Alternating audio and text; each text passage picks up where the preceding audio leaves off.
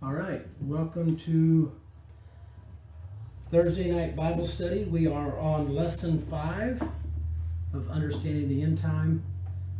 Tonight's lesson is very fitting. It's called God's God-given destiny, and it's going to cover a lot of the very beginning, the Abrahamic roots, the startup of the nation of Israel, and carry it forward up until pretty recent history. I don't remember exactly where he stops on this one, and then we'll pick it up next week and take it into God's prophetic time clock and talk about the prophecies for the nation of Israel from here forward. So I think we'll get up until the nation of Israel being reborn, and maybe even up into the 1967 war. And then next week we'll pick it up from there and carry it on forward. So I'm going to save everything for discussion afterwards. Is that good? We will see everybody on the other side.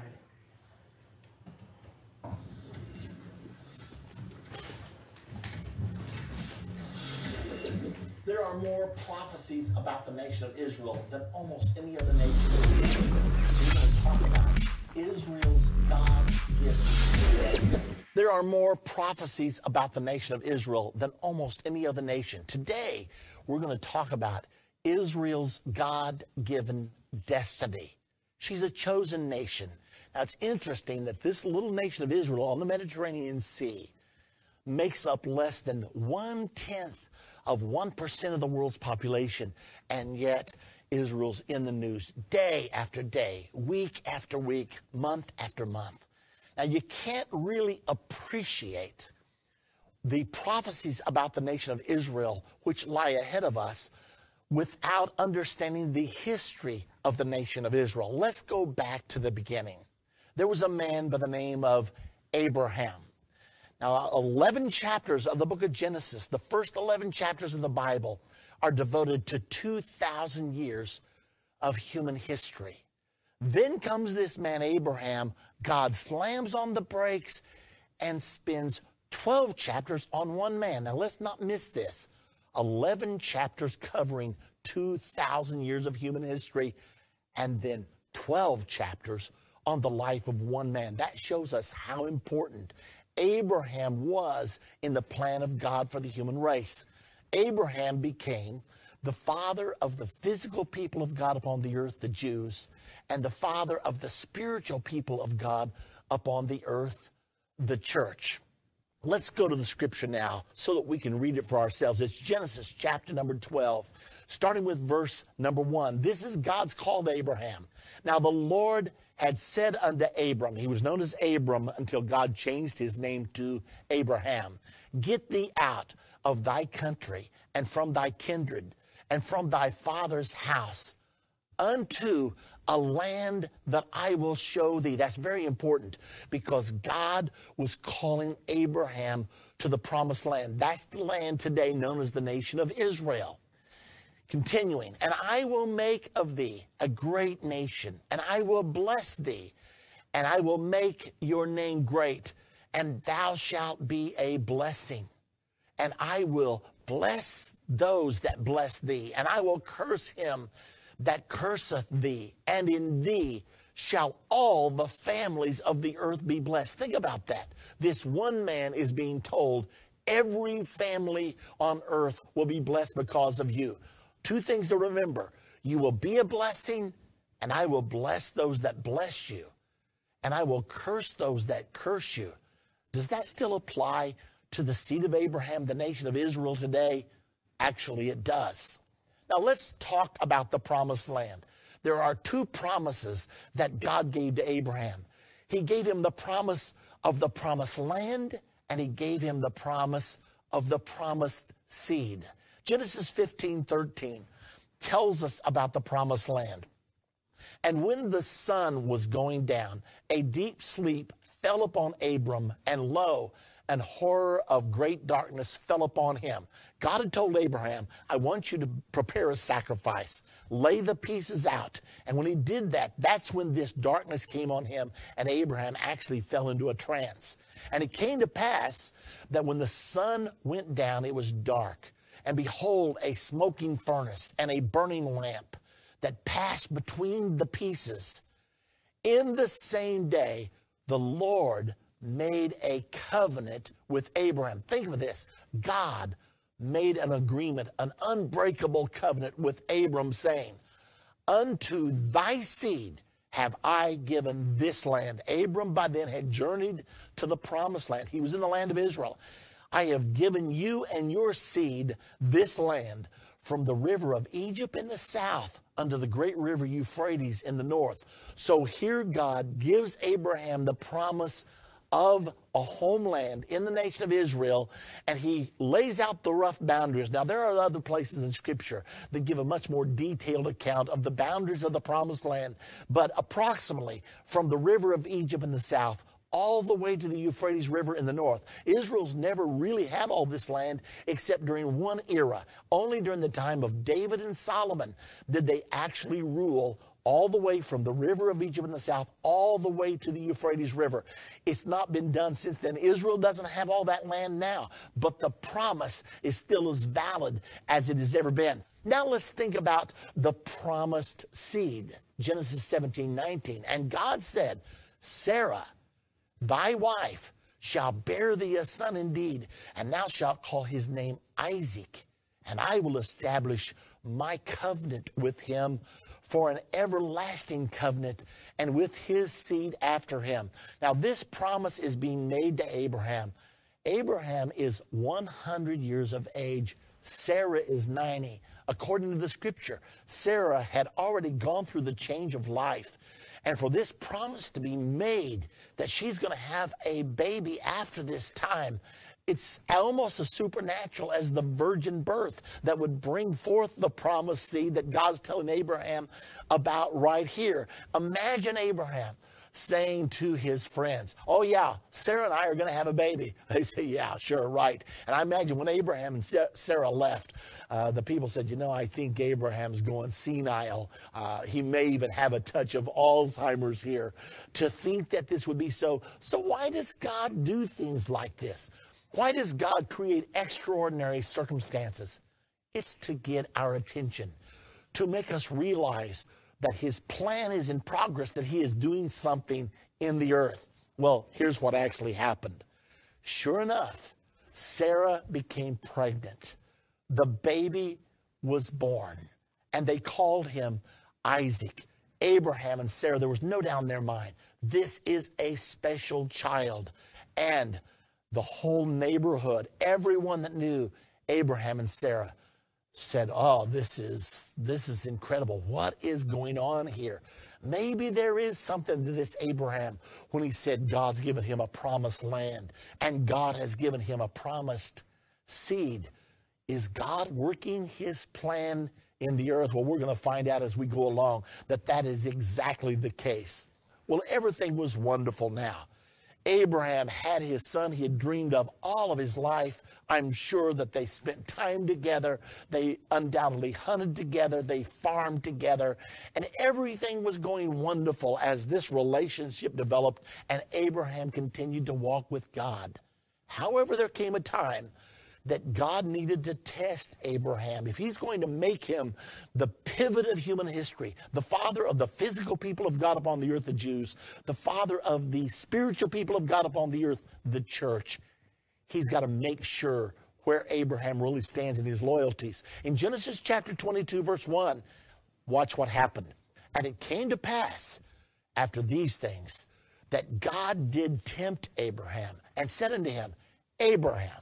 And he said, behold, here I am. And he said, take now thy son, thine only son Isaac, whom thou lovest, and get thee into the land of Moriah. He tells him exactly where to go. And offer him there for a burnt offering upon one of the mountains, not any mountain, but one of the mountains, which I will tell thee of. Whoa, what a test. God did tempt Abraham. That means he tested him. I want you to take the joy of your life, your long-awaited promise. I want to know, do you love me or do you simply love my blessing, my promise? And I also need to know which one you love the most. So Abraham's faith was tested. Many people have talked about Abraham agonizing over this decision, but you know, the scripture doesn't tell us that. The only commentary we have is one writer said, Abraham staggered not at the promise of God. Now, God leads Abraham to Moriah and to a specific mountain that ended up being called Moriah. Why is that important? Because Mount Moriah, 2,000 years later, was destined to be the Temple Mount. Actually, 1,000 years later, at the time of David, the first temple would be built there. And it's still known as the Temple Mount today. So God was planning this all out. Where you and I are today, God was planning this out in 2000 BC. Well, when they get to the mountain that God says, that's the one, Abraham said to his servants, you stay here. The lad and I will go to yonder mountain to worship and return. Listen to that declaration of faith. We're going there. We're going to worship and we're going to return. Now, Abraham had a promise, and he knew that God never failed his promise. And the promise was, in Isaac, all your seed is going to be blessed. So I can imagine Abraham thinking within himself, okay, how's God going to do this? If he wants me to kill my only son Isaac, and if my seed is to be blessed in Isaac, then Isaac has no children yet. So God is either going to stop me before I kill him, or he will raise him from the dead, because God cannot break his covenant. Well, they get up there, and Abraham binds Isaac. He binds his hands. He places him on the altar, and he raises the knife over the son that he loves so dearly. Now, this is going to happen to every one of us in our walk with God. Sooner or later, God will ask you for the thing that you love the very most, because he wants to know that we love him more than we love anything else in the world. In Genesis 22:12, here's the account of what happened.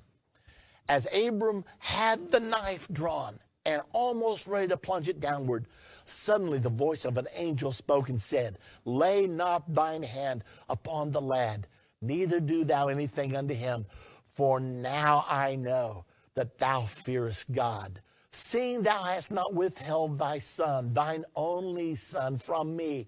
And Abraham lifted up his eyes and looked, and behold, behind him a ram caught in a thicket by his horns. And Abraham went over and took the ram and offered him instead of offering his son. You know, this was a foreshadowing of the fact that you and I were destined to die. And yet God provided himself a sacrifice. He made himself a body and said, I will die in their place. So what does God want to know about you and me? Number one, he wants to know if we love him more than anything else. And he also wants us to know that he has provided for us a sacrifice. Now remember the promise, Genesis 22:18, and in thy seed shall all the nations of the earth be blessed, because thou hast obeyed my voice. Because thou hast obeyed my voice. Now, this is the acid test for all of us. Do we obey God's voice in our life? We have his word. That's his voice. We have his spirit. That's his voice. That's what God wants to know from not just Abraham, but from all of us. Have you obeyed my voice? Now, remember it said, and in thy seed. Notice it's singular. And the Apostle Paul made a big deal about the fact that this word was singular in Galatians 3:16. Listen to what he said. Now to Abraham and his seed were the promises made. He saith not, and to seeds as of many, but as of one, and to thy seed, which is Christ. What are you saying here? All the promise was pointing to the answer of God for the human race, to Jesus Christ. So when he said, in your seed, all the nations will be blessed, he's saying, in the Messiah, in Jesus Christ, will all the nations of the earth be blessed. Well, Isaac then lives. He has 2 sons. Everything was good. Everything was wonderful. These sons were twins. They were named Esau and Jacob. Now, Esau was born first, so he had the birthright and he had the patriarchal blessing due to him. However, Jacob yearned for the things of God. Esau didn't really care. He was a good old boy. He liked to hunt. He liked to hang around with Dad. But Jacob had this consuming hunger for God. And he thought, you know, if there's a birthright, I want to get it. So he began to plan, how can I get this birthright from my brother Esau? You know, the Bible says, seeking you shall find. They that hunger and thirst after righteousness shall be filled. Well, one day, Jacob is cooking pottage, and Esau had been out on a deer hunt. He comes in, he's weary, he's faint, he drops down the chair, and he says, Jacob, give me some of your pottage. I'm about to die. I can't go another step. And Jacob said, well, I'll tell you what, I'll give you a bowl of my pottage if you'll sell me your birthright. That's a good trade. It's just a piece of paper. And Esau thought about it a moment and said, well, it's no good to me. I'm going to die. That birthright's no good to me. It didn't mean anything to him. The spiritual things. He was all for the here and the now. He was all for the material, for the physical. And so he sold his birthright. Later on, Jacob managed to also get his blessing. Well, Jacob then had to run for his life because after the fact, his brother became very angry, especially when he lost the patriarchal blessing. He didn't care that much about the birthright, but he wanted to be a blessed person. He back into that materialism thing again. And so Jacob has to run for his life when his brother Esau realizes that Jacob has stolen his blessing. And Jacob ends up going to the household of Laban that were related to Abraham's family. He went down there. He married 2 wives there. He married Leah and he married Rachel. He ended up having 12 sons. And these 12 sons became the heads of the 12 tribes of Israel. So now the nation of Israel is being born. Now, after he had these children, it's time to go get his life straightened out. You know, you can't run from things forever. And Jacob thought, you know, I'd love to see mother and dad again. And my brother, I'm at odds with my brother. It's not right. I've spent all my life cheating and cutting corners and trying to take other people's place. I'm sick of living this way. I need to have peace in my life, my heart. So he heads back toward his homeland. Esau hears he's coming, and he goes out to meet him. Now, Jacob knows that Esau is a mighty hunter, and he knows that Esau had great wrath against him. The last time he saw his brother wanted to kill him. So Jacob knows tomorrow might be the crossroads for him. That night, he sends his wives, all of his children, all of his servants, all of his cattle across the brook, and he says, I've got to be alone with God. You know, all of us will come to a place like that in our own lives. And as Jacob began to pray, the Bible says an angel showed up, and the angel began to wrestle with Jacob. And Jacob wrestled with the angel. He said, you know, I've got the chance of a lifetime. I've got a visitation of God in my life. I'm not going to miss this. He grabbed a hold of the angel, and they wrestled through the night until finally at the breaking of the day, the angel said to Jacob, you've got to let me go. There's a highway here. People are going to be coming by. They're not allowed to see me. And Jacob said, I don't care what you say. I will not let you go until you bless me. I am tired of my lifestyle. I'm tired of not being really right with God, not being really right with my brother. And finally the angel said, okay, all right. So tell me your name. My name's Jacob. Cheater, supplanter.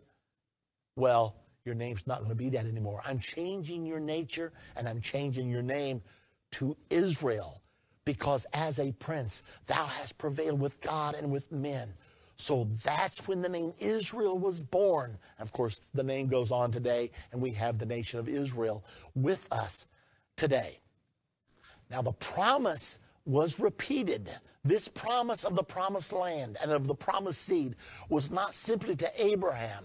Notice in Genesis 50, verse 24, and Joseph said unto his brethren, I die, and God will surely visit you and bring you out of this land. They were in Egypt by this time, unto the land which he sware to Abraham, to Isaac, and to Jacob. So this was not simply a promise to Abraham only. This was to Abraham, to Isaac, and to Jacob. We're going to skip ahead now, 1,000 years, because another prominent figure in the plan of God and in Jewish history was born. His name was David. He was the second king of the nation of Israel. God loved David. He killed the giant. He became a deliverer to the people of Israel. However, as time went along, the spiritual climate of Israel began to degenerate, and God became angry with Israel. And the scripture says that God moved David to number Israel. Now, God had told the kings of Israel, don't be numbering the people. I don't want you relying on your numbers. I want you relying on me. You know, sometimes we want to count our bank account. We want to see what our resources are. But God wants us relying on him, doesn't he? So God moved David to number the people, and David did it. His general Joab tried to talk him out of it, but he went ahead and did it anyway. Well, then after he did it, his heart smote him. He knew he had sinned against God. He knew he was in trouble, and so he inquired of the Lord. He sent for the prophet Gad.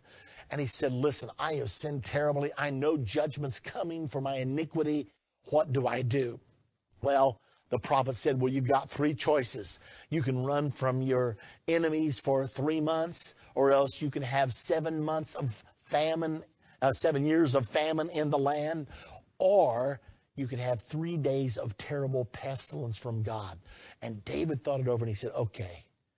You know, I believe I'm going to fall in the hands of God because I know God's merciful. And so he said, I'll take the 3 days of pestilence. Well, it hit Israel with a ton. 70,000 people died, and it wasn't stopping. And David cried to the Lord and said, wait a minute, God. I did this, not the people, and you're taking this out on the people.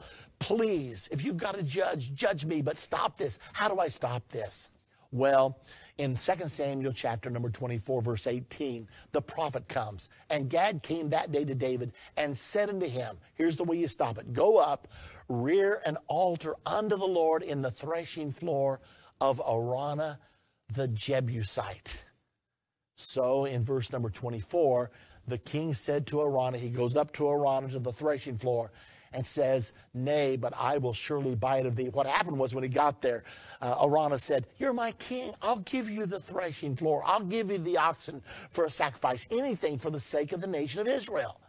And David said, no, I will surely buy it of thee at a price. Neither will I offer burnt offerings unto the Lord my God that cost me nothing. You know, we have so many people today, they want a religion that doesn't cost them anything. They think everything's for them. It's not. It's for him. So David said, I don't want to worship God at no cost. I want to give of myself. I love him. So David bought the threshing floor and the oxen for 50 shekels of silver. Now, don't forget, he's buying the threshing floor of Araunah, and what we're getting ready to find out is this is the same as Mount Moriah, and this is the same as the Temple Mount. Now, there's a huge dispute in our world today over who owns the Temple Mount. The Muslims say it should belong to them. The Jews say it should belong to them. The Catholic Church and Christianity sometimes says, well, it should be ours. But right here's the answer. David bought it for the nation of Israel. He bought the threshing floor of Araunah, and we're going to find out in just a moment that that actually is Mount Moriah. It is the Temple Mount. It's 2 Chronicles chapter number 3, verse 1. Then Solomon, this was the son of David, he begins to build the first temple. Now, David wanted to do it, and God said, no, David, you've killed too many people. Solomon, your son, will do it. And Solomon began to build the house of the Lord at Jerusalem in Mount Moriah, where the Lord appeared unto David his father in the place that David had prepared in the threshing floor of Ornan the Jebusite. Now notice this. It says it's in the Mount Moriah, and it's the threshing floor of Ornan. So God takes Abraham to that specific mountain to offer Isaac 1,000 years prior. Now he again chooses this particular place because Almighty God intended to have a place on this earth where he himself would place his name. It actually says that in 1 Kings chapter number 9. And it came to pass when Solomon had finished the building of the house of the Lord and the king's house and all Solomon's desire, which he was pleased to do, that the Lord appeared to Solomon the second time as he appeared unto him at Gibeon. And the Lord said unto him, I have heard thy prayer and thy supplication that thou hast made before me. I have hallowed this house which thou hast built to put my name there forever, and mine eyes and mine heart shall be there perpetually. Now, notice this. God said, I'll put my name there. I'll put it there forever in this place. I've chosen Jerusalem. Now, Jerusalem's a small, relatively insignificant city, and yet there have been more wars fought over Jerusalem than any other city on the face of this earth. Why? There's been 40 wars so far fought over this little place, Jerusalem. It's not important militarily. It's not important economically, agriculturally, and yet it seems every world leader has to go there. Why is that? Because Almighty God said, I'm going to put my name there. Do you know the Battle of Armageddon is going to be fought over this 35 acres? It's the most disputed real estate in the world. Let's go to Solomon's prayer. Solomon finished the beautiful temple on the Temple Mount, on Mount Moriah, and he prays this dedicatorial prayer to the Lord. If your people are scattered throughout the world because of their disobedience and their rebellion, because of their idolatry, God, I am asking you today, if in their captivity, if in their exile, they repent and turn their face to this place, I'm asking you to hear their prayer and to gather them again. Now, after Solomon finished this wonderful prayer, it's time to offer the sacrifice. The sacrifice is placed on the altar, and the scripture tells us that fire supernaturally came down from heaven and consumed the burnt offering and the sacrifices, and the glory of the Lord filled the house so much that the priest could not even minister. And the children of Israel, when they saw the fire fall and they saw the glory of the Lord, they put their foreheads to the pavement. They bowed and they worshiped and they magnified God. This was something that the nation of Israel has never forgotten, even to this day, as they're thinking of building their third temple. They believe when they dedicate it that the glory of God will again come and the fire of God will again fall as a sign of God's approval on what they have done. So this caused the Temple Mount and the temple to be the center of Jewish life, the heart and the soul of the Jewish nation, and the center of their worship unto the Lord. Now, God warned Israel way back then about what would happen if they were disobedient. He said to them, if you will turn from following me, you will not keep my commandments, you will turn to other gods, then I will cut off Israel out of this land, this promised land, which I have given to you. And this house, this temple, I'll allow it to be decimated because you have abused it. And Israel will become a proverb and a byword among all people. He said, this is what's going to happen to you if you fail to walk with me, love me, and to worship me. Now, again, why does God drive Israel into exile? Remember, there's the first temple era, then the first exile. The second temple, the second exile. The second exile today is over, and we're in the third temple era. But it's important for us to know how God thinks. They were driven into exile because they forsook the Lord. Listen to this. And at this house, which is high, everyone that passeth by it shall be astonished and shall hiss, and they shall say, why hath the Lord done this unto this land and to this house of Israel? And they shall answer, because they forsook the Lord their God. They've gone, they've worshiped other gods. So this shows how God has dealt with Israel through time. Now, let's move now from the First Temple era. We know that Solomon built the first temple in 968 BC. That's when it was completed, and it stood for the next 400 years. At the end of this time period called the First Temple era, Israel was in a horrible state of backsliding. And finally God said, I can't take it anymore.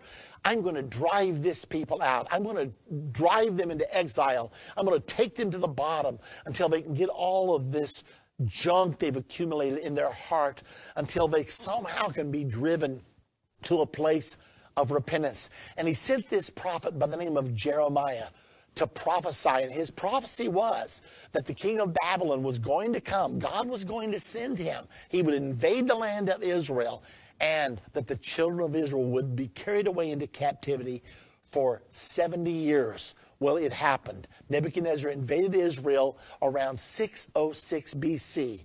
And Daniel, the three Hebrew children who believed the prophet Jeremiah, they went with the king of Babylon, Nebuchadnezzar, because the message from Jeremiah is if, when I send your judgment, if you will cooperate with it, and if you will go without resistance into the land of Babylon, I will bless you even in your captivity. You know, God can bless us wherever we are as long as we walk with God. If the entire nation is under judgment, that doesn't mean we have to be under judgment, but we can be blessed even in our time of judgment. So Daniel, the three Hebrew children, go into Babylon. However, the king of Israel, the king of Judah at the time, was a man by the name of Zedekiah. He didn't believe the preaching of Jeremiah, so he decided to resist. And because of his resistance, the Bible says if you resist, you're going to be destroyed. Because of his resistance, Nebuchadnezzar brought all of his sons in front of his face, killed all of them before his eyes, and then they put Zedekiah's eyes out and carried him away into Babylonian captivity. So while Zedekiah was in a jail cell, blind, with his eyes poked out, Daniel, the three Hebrew children, were climbing in the hierarchy of the nation of Babylon. They ended up being high up in the rulership because they obeyed God and they did what he said. But don't forget this, Israel was exiled for not hearing God's words. Now the 70 years began in 606 BC at the first invasion. Well, then Zedekiah fought, and Nebuchadnezzar had to come back, and that's when the temple was destroyed in 586 BC. By this time, Daniel and the three Hebrew children were already down in Babylonian captivity, and God was fulfilling his promise to them. Now, let's continue to look at what happens here, because Daniel, down in Babylonian captivity, began to be known for his walk with Almighty God. And it's prophesied in the Bible that this captivity would last for 70 years.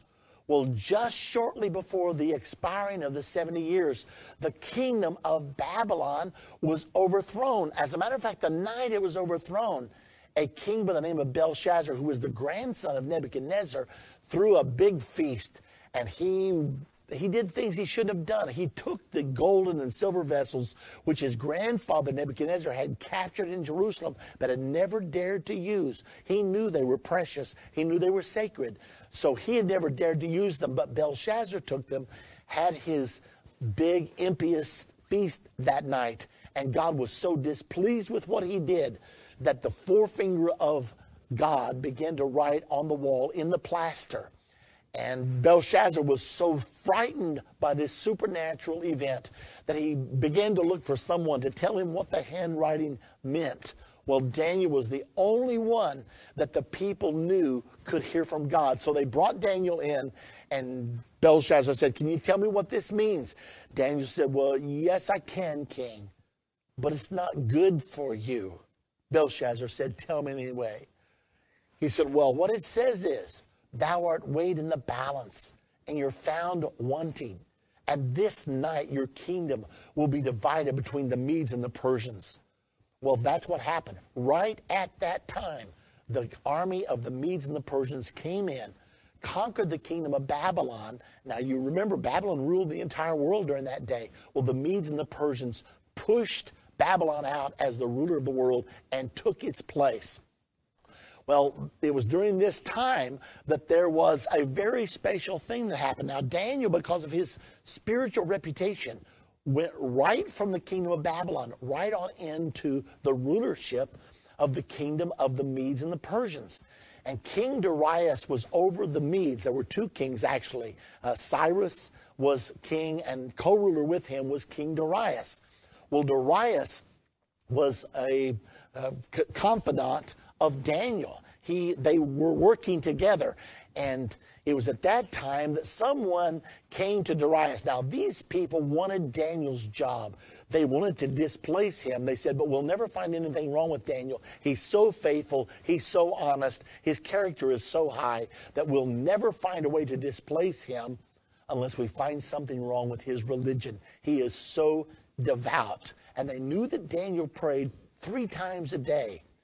So they decided it would flatter King Darius if they would create a law that no one could ask any petition of any other god or any other king except him for 30 days. And they said, you know, Darius, this will teach the people that you're in control. You're the new ruler here. And Darius was so flattered, he said, okay. And so he stamped it with his seal, with the seal of the Medes and the Persians, which is unchangeable.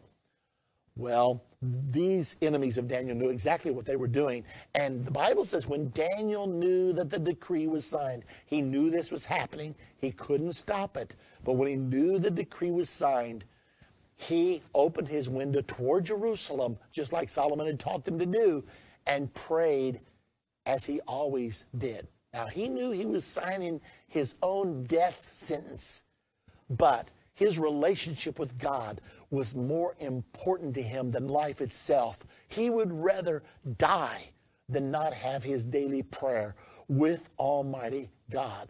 So when the people that were after Daniel, when they heard him praying, they quickly went to King Darius and said, oh, you know the man that you've set over the realm, this man by the name of Daniel the Jew, he's down praying. He's violated your law.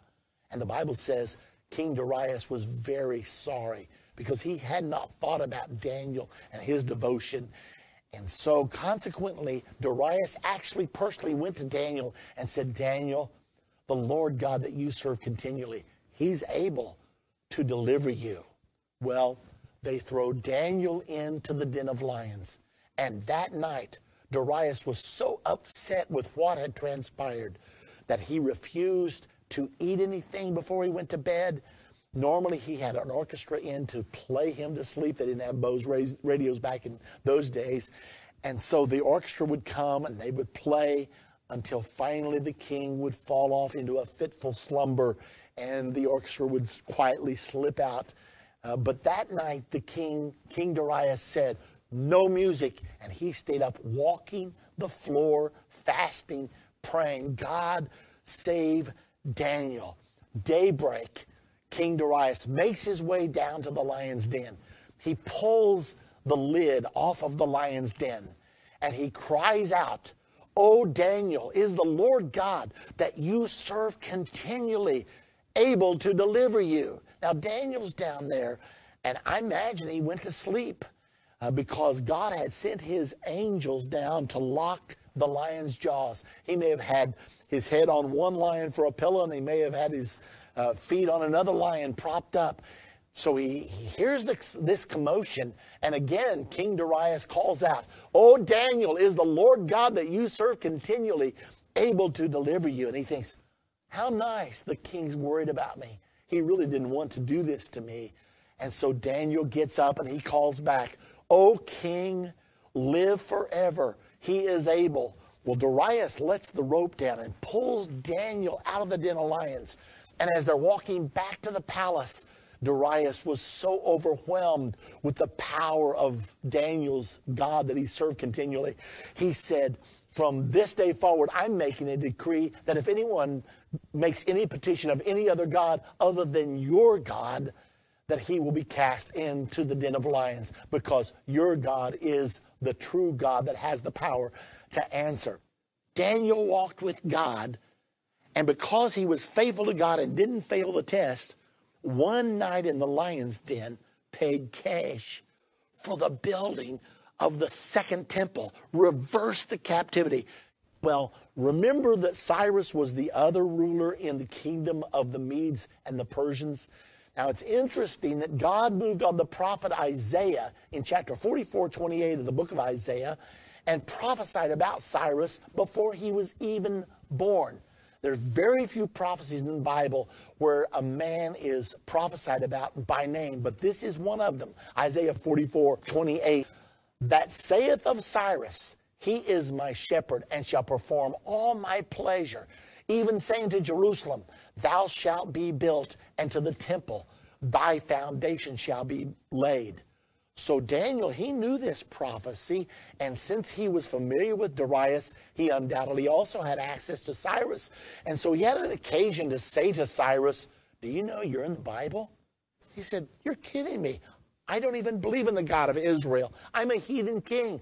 You saying I'm in the Bible? And he showed him the scripture, Isaiah 44:28. And he said, isn't that amazing? This is saying that I'm going to build the temple. And Daniel told him the story that they were in exile for 70 years, as the prophet Jeremiah said. And Cyrus said, well, what year is it? And Daniel said, well, this is about year maybe 68. Cyrus said, well, it's time for us to fulfill the prophecy then. And Cyrus gave the commandment in 538 BC, in the 68th year, that all who cared about the temple and the house of God in Jerusalem should go back. Well, the first wave of Jews went back in 536 BC. This was exactly 70 years after the exile had began, when Daniel and the 3 Hebrew children were first carried down. Now, it was during this time a man by the name of Zerubbabel was raised up by God to lead the effort to rebuild the temple, to build Israel's second temple. And because it was such a momentous task and they had so little to work with, I'm sure there were times of terrible discouragement for Zerubbabel. And that's the reason the prophet Zechariah was sent to deliver a message straight from God to him. It's Zechariah 4:6. This is the word of the Lord unto Zerubbabel, saying, not by might, not by power. It's not by your strength. It's not because you've got access to a lot of money. Not by might, not by power, but by my Spirit, saith the Lord. This was the word of encouragement from the Lord. Well, they did work. First of all, the decree was made in 538. They built for a while. They got the foundations laid. Then enemies came. They stopped the building for a little while, and then it was started again. Finally, the building of the second temple was completed in 516 BC. It was a wonderful time for the people of Israel. The second temple era had begun. Now, the temple wasn't very beautiful. It was nothing like Solomon's temple. They simply did not have the resources in order to do it. However, Herod the Great, who ruled over the Jewish people under Rome around 19 BC, wanted to earn the pleasure of the Jewish people. So he decided he would enlarge their temple and make it much more beautiful, which he did around 19 BC. And it was so beautiful that people said in that era of time, he that has never seen Herod's temple has never seen a beautiful building in his life. So we're watching all of this transpire. That was 19 BC when the temple was made much more beautiful. Herod the Great continued to rule. Then finally, Jesus Christ was born. Now here's the promise. Remember, God promised Abraham, in your seed the whole world is going to be blessed. Jesus was born. Jesus became the greatest man who had ever lived. He started the greatest religion that more people adhere to today than any other religion. He wrote the book that is the bestseller of all of the books ever written and still is today, 2,000 years later. So here God is fulfilling his promise to Abraham. In your seed, speaking of the Messiah, shall all the nations of the earth be blessed. Now, most historians say that Herod the Great died in 4 BC, and we know Herod the Great was alive when Jesus was born. That's the reason we think he was born about 5 or 6 BC, if all of these dates are accurate. But Herod the Great, when he heard about the birth of Jesus from the wise men who came to find him, Herod said, well, tell me when you find him. I too want to worship him. But he didn't want to worship him. He wanted to kill him because they had asked the question, where is this one born King of the Jews? Well, God warned Joseph in a dream, you got to get the child out of here because Herod the Great wants to kill him. So Joseph and Mary take Jesus. They travel into Egypt and they stay there until Herod died in 4 BC. Now, as we continue on, we know what happened. In spite of all the miracles, in spite of all that God did, Jesus was rejected by the Jewish people. John writes about it in chapter 1, verse number 10 of his gospel. He says there, speaking of Jesus, he was in the world was made by him, and the world knew him not. He came to his own received him not. But the next verse says, but as many as did receive him, to them gave he power to become the sons of God. Now, Jesus, even in his rejection, he loved the Jewish people. And so he prophesies to them just before his death. He looks over Jerusalem. Luke 19:43 gives us the account. And Jesus is now prophesying over the Jews, over Jerusalem. He says, "For the day shall come upon thee, that thine enemies will cast a trench around you and compass you round about and keep thee in on every side, and they shall lay you even with the ground." Your temple's coming down. The pride of your nation is coming down. "And thy children within thee, and they shall not leave in thee one stone upon another." Why? Because thou knewest not the time of your visitation. So you didn't hear the voice of God. You were disobedient to God. Consequently, you're going back into exile. Well, the prophecy came to pass. A few years later, in 70 AD, the Roman armies came against Jerusalem, led by General Titus. They destroyed the city of Jerusalem, burnt the temple to the ground, and not one stone was left on another. This prophecy was so thoroughly fulfilled that today the Jews still don't know for sure where the temple was located on the Temple Mount. So with the destruction of Jerusalem in 70 AD, that began the second exile. God's doing exactly what he said. If you persecute me, if you disobey me, then I will drive you into exile. Now, the first exile was 70 years. This exile is going to be 1,878 years. What so terrible did the Jewish people do that they're going to be exiled for 1,878 years? Well, they rejected the promise, the covenant, the seed of Abraham, the Messiah, the Savior of the world. God manifest in the flesh. That's the reason their punishment was so extreme. Well, we jump ahead to the end of the second exile. And now then, let's take a look at a prophecy from Ezekiel. This is Ezekiel 37. And he's prophesying of the rebirth of the nation of Israel after the second exile. In this prophecy, Ezekiel said that God took him out and saw a great valley. And this valley was full of dry bones. And the Lord said to him, "Ezekiel, can these bones live?" Ezekiel said, "I don't know, God. This is terrible." Well, what was Ezekiel really seeing? I believe he was seeing Hitler's Holocaust. Have you read the stories of them stacking the Jewish bodies up while they were killing 6 million Jews during the concentration camps? I believe that Ezekiel saw a picture of the concentration camps, and the Lord said, "Can these bones live? Can this nation ever come back together?" Ezekiel said, "I don't know." And the Lord said, "Prophesy to them." And as Ezekiel prophesied, bone came against bone. And if you'll read the rest of the prophecy, it says, "I will bring the children of Israel from the north, the south, the east, and the west, and I will gather them back to their own land." Well, it happened after World War II. They came together. And it's so amazing, the story, because after World War II, on November the 29th of 1947, the United Nations voted to create the nation of Israel and a land of Palestine. Now, the Israelis accepted it. The Arabs rejected it and started a war the very next day.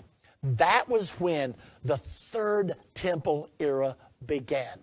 Israel reborn on May the 14th. The vote was taken November 29th of 47. But Israel declared her independence on May 14th, 1948. 42 million Arab peoples launched a war against this little nation of Israel. They only had 600,000. 42 million against 600,000. Most of the nations of the world thought Israel was not to survive. But amazingly, God helped her. And when the armistice was signed in 1949, Israel controlled more land than the United Nations had given her. But yet, the promise of Abraham was not fully restored. They still didn't have Jerusalem. Well, what happened? In 1967, Nasser said, "We're not going to let this Jewish nation survive. Let's go back against them again." And they launched a war once again against Israel. Amazingly, Israel defeated all of her neighbors in 6 days. And they came back to the Temple Mount. And the great message was sent around the world. The Temple Mount is in our hands. Well, now then, instead of building their temple, they were afraid. They feared the world community. They feared the United Nations. Our next lesson Understanding the End Time is entitled Israel's God Prophetic Time Clock. God's not done with this story. We've heard the past. Now in our next lesson, we're going to hear the future. Whatever you do, don't miss it because it's still happening right now.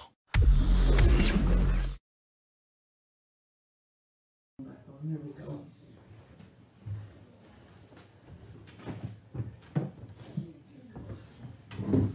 We had some discussion going on this end, so we're going to have some homework to do for next week over here.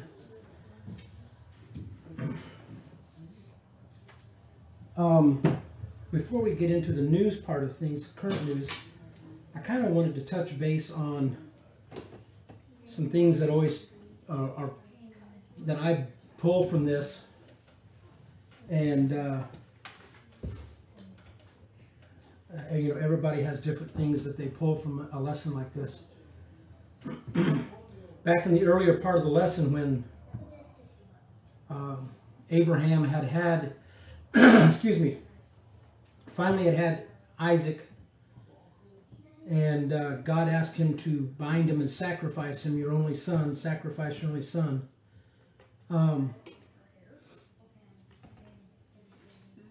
At first glance, you would think that God was testing Abraham to see how Abraham would come through, but Scripture also tells us that God knows our hearts. So I believe God probably already knew how Abraham would come through. So I believe this lesson was probably for Abraham, and to kind of give Abraham a sense of, okay, you know, this is all lining up and exactly what God says is happening is happening. One of the things that we were discussing here is a lesson that Irvin didn't really talk about in this lesson, but that I'm sure for the sake of time, he went straight into Isaac. But in the interim of God giving Abraham and Sarah the promise, there must have been a little time frame there, and Sarah and Abraham devised a plan where maybe God wants you to take one of my handmaidens and have a son. And so Abraham took Hagar and had a son, and they named him Ishmael, which now is the descendants of Ishmael are the ones that are creating all the problems for the nation of Israel, and that is the Muslim nation comes from Ishmael. So if you ask a Muslim person who their God is, they will tell you, if they boil it down to its essence, they will say that their God is the God of Abraham and Ishmael, and they believe that Ishmael is the promised seed.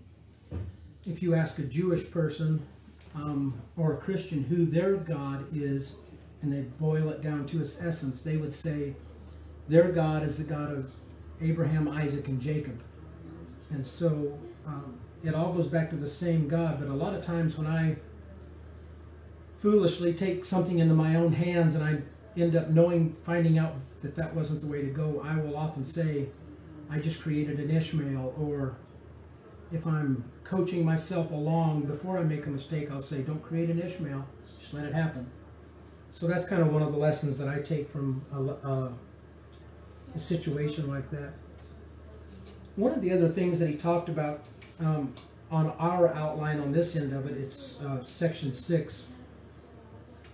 And when Solomon had prayed his dedicatorial prayer on his first temple, God supernaturally sent fire down from heaven to consume that sacrifice. The Jews today believe that if they build their third temple, because they don't believe that Jesus Christ was the Messiah, they are still waiting for their Messiah. So they believe that they still need to do what it is they're supposed to do in the Old Testament. But they believe, if you want to pull up Revelation, you don't have it? Let me give you the... Yeah, look at it right here. Revelation. Should be 13.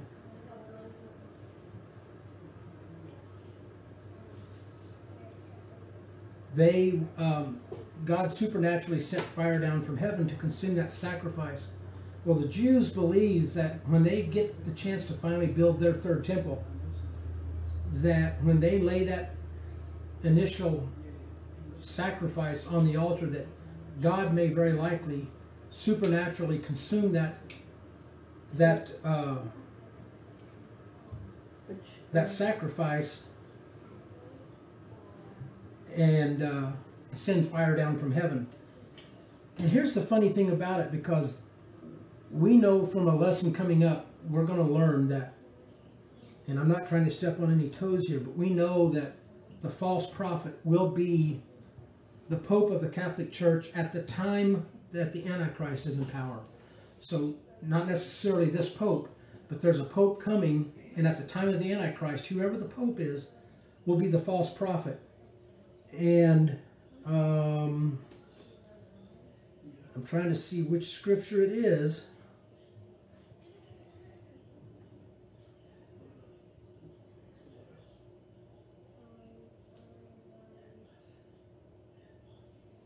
And in verse 13, it's talking about the false prophet. And I'm going to back up one verse to verse 12. So this is Revelation 13, verse 12 and 13. And he, talking about the false prophet, and he exerciseth all the power of the first beast before him, and causeth the earth and them which dwell therein to worship the first beast, the Antichrist, well, the one world government, whose deadly wound was healed, and he doeth great wonders, so that he maketh fire come down from heaven on the earth in the sight of men. Now, Scripture doesn't tell us when this happens, but I wonder, and it's something to keep our eye on, if this won't happen at the time of the dedicatorial prayer of the Third Temple on the Temple Mount. And it may come down something like the Catholic Church believes the Temple Mount should be international grounds, international worship. So they may, at that point in time, take over the Temple Mount and claim it to be theirs. In fact, I think there's a scripture for it. But it may be that they put their third temple sacrifice down, and nothing happens, and the Pope stands up, the false prophet, and makes fire come down from heaven and consume that sacrifice. I'm not saying that's exactly what's going to happen. It's not Scripture. It doesn't tell us. But when I see that and I compare notes, I kind of wonder if that won't be the situation. I'm going to go into current news, and then we'll open it up for discussion. One of the things that is, I posted it on our Prophecy Views page. So if you're watching this live,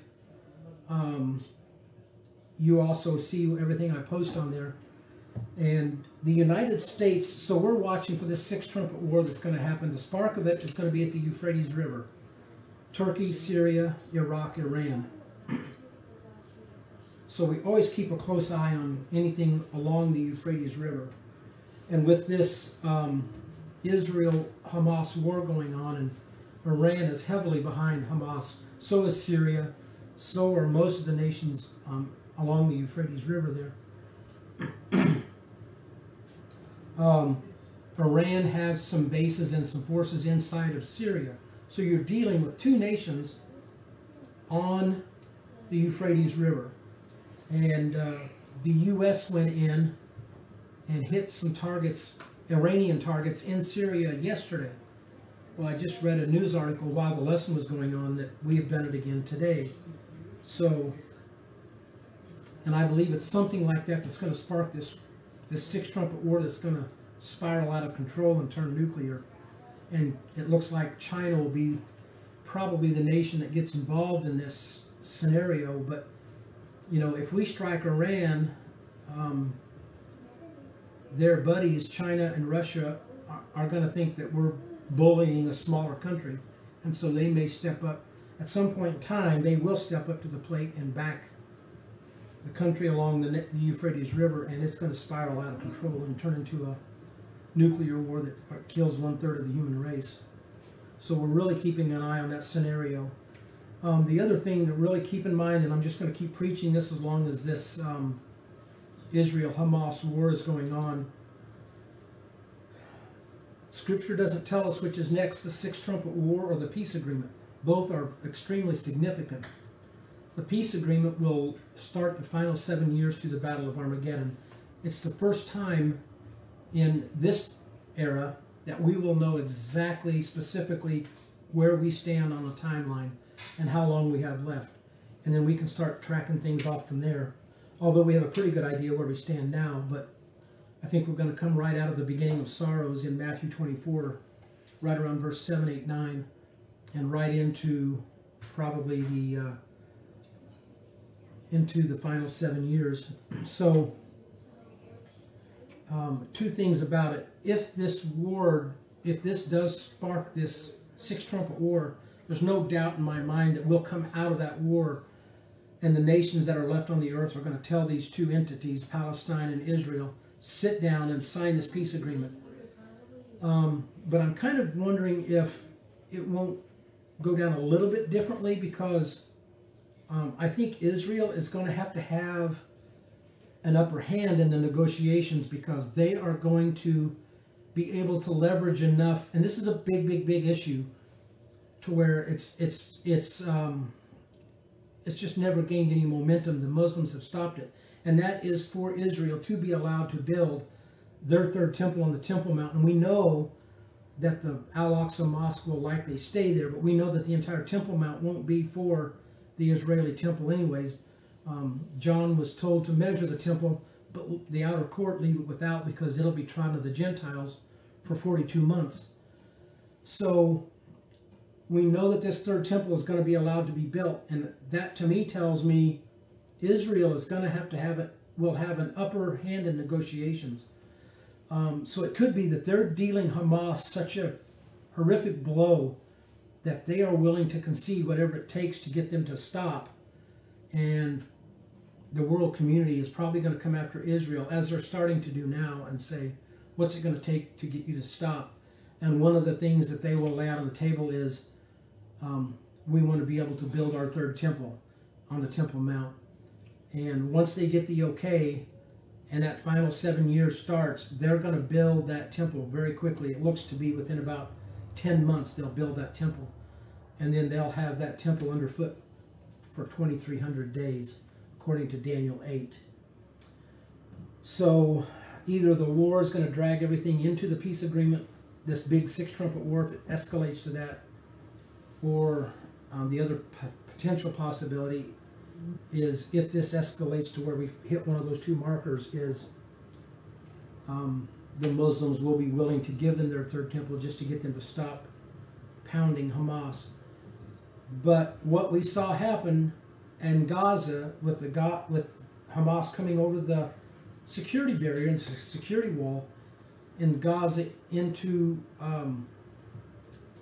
Israel is going to be the exact same thing that happens out in the West Bank at the time of the abomination of desolation, at the time when the Antichrist stands in the temple of God claiming to be God. The exact same type of thing is going to happen, but on a much larger scale. And this will be out in the West Bank, and Scripture says, them which be in Judea flee into the mountains, and don't even go back into your house to get your clothes, hit the ground running, because then will be great tribulation such as never been before, never again shall be. So we're going to be looking for a very similar scenario to what we saw a month ago, but on a much larger scale. And I'll open it up now for everything you've got. I have just whatever he's talking about. Is it Belshazzar? Belshazzar? Yeah. Whenever he's seen the handwriting on the wall, he said that they asked Daniel to tell him what it meant, because Daniel was the only one that could hear from God. Does that mean that Daniel, like, he could actually hear from God, or was it like he was the only person with a relationship with God there, so he knew how to understand what God meant, and he could talk to God? I may be wrong. You may have pulled something out of it that I haven't, but my understanding was it was written in a language that the old Jews knew, the old Israelites knew, but the kingdom of Belshazzar wouldn't have known. And this was Nebuchadnezzar's grandson, right? Or Nebuchadnezzar's grandson, right, Michelle? I'm not sure. It wasn't his son. I think it was his grandson, Belshazzar. You look at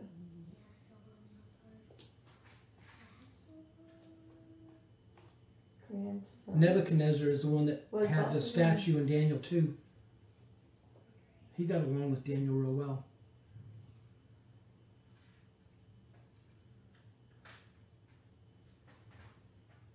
Belshazzar. He might have been a grandson of Nebuchadnezzar. I was under the impression that he just simply, it was somebody that knew how to read the old language, but you may have picked up on something that I have not. And it tells in the scripture, if you look up that scripture, it says exactly what that phrase was in the Greek, and I don't remember, in the Hebrew, I mean. Belshazzar? No, what was written on the wall, Oh. the actual phrase, the actual, not in English, but it's in scripture. And were they like, did they make fun of him for believing in God? Is that why they threw him in the I don't, Meeny, tickle me, farty. yeah. Yeah.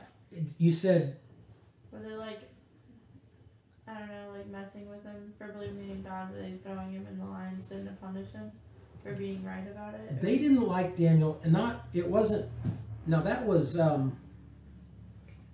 Darius, right? Yes. Darius liked Daniel,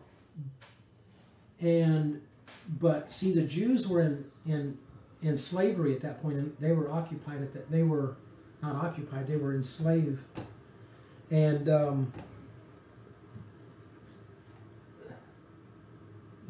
the power that be that was holding them at the time, they didn't like the fact that Daniel, a Jew, had worked his way up into the favoritism of the King Darius. And so they were jealous of Daniel's more of anything. And so they wanted him out. And so they came up with a plot to out him and actually get him killed, to have him thrown in the lion's den. And that was what we saw in the lesson of having King Darius come up with a rule that anybody that worshipped another god but him would be thrown in the lion's den. Well, Irvin didn't finish the story because of time, I'm sure, but the ending of that story, when Darius pulled Daniel out of the lion's den, the ending of that story is, the Andy Rooney version of that story is, the rest of the story is, those two guys were thrown in the lion's den and killed immediately. So it didn't work out very well in their favor. Sort of almost a story of Ruth, remember? Where the guys were going after Mordecai. Yeah, and then he ends up They ended up getting hanging hung on him the on his gallows. gallows. Yeah, he ends Yeah. up getting hung on the gallows that he That was built for, It was built Mordecai. for. Very similar, it has a similar ring to it. I've heard lots about Daniel in the lion den, but I never knew why he was ever in the lion den. I just knew he was in the lion den and didn't die. Yeah. Yeah. Do we have anything else? I don't. I don't really know. Short discussion. I apologize to everybody last week if you're still hanging in there with us at the end of this lesson. I forgot to unmute the microphone last weekend, so we had a phenomenal discussion last week, and we'll get into it. We'll touch on all that stuff as we go on through this, but stick with us. The next lesson we've got next week is we're going to continue on. This kind of left off at the 67 war, and you're going to want to go back and watch this because we had a lot of discussion during that. But next week we're going to pick right up in that same time frame, and then we'll move forward and see what the scriptures say about the prophecies of the nation of Israel. And it's lesson 6, and it's Israel, God's prophetic time clock.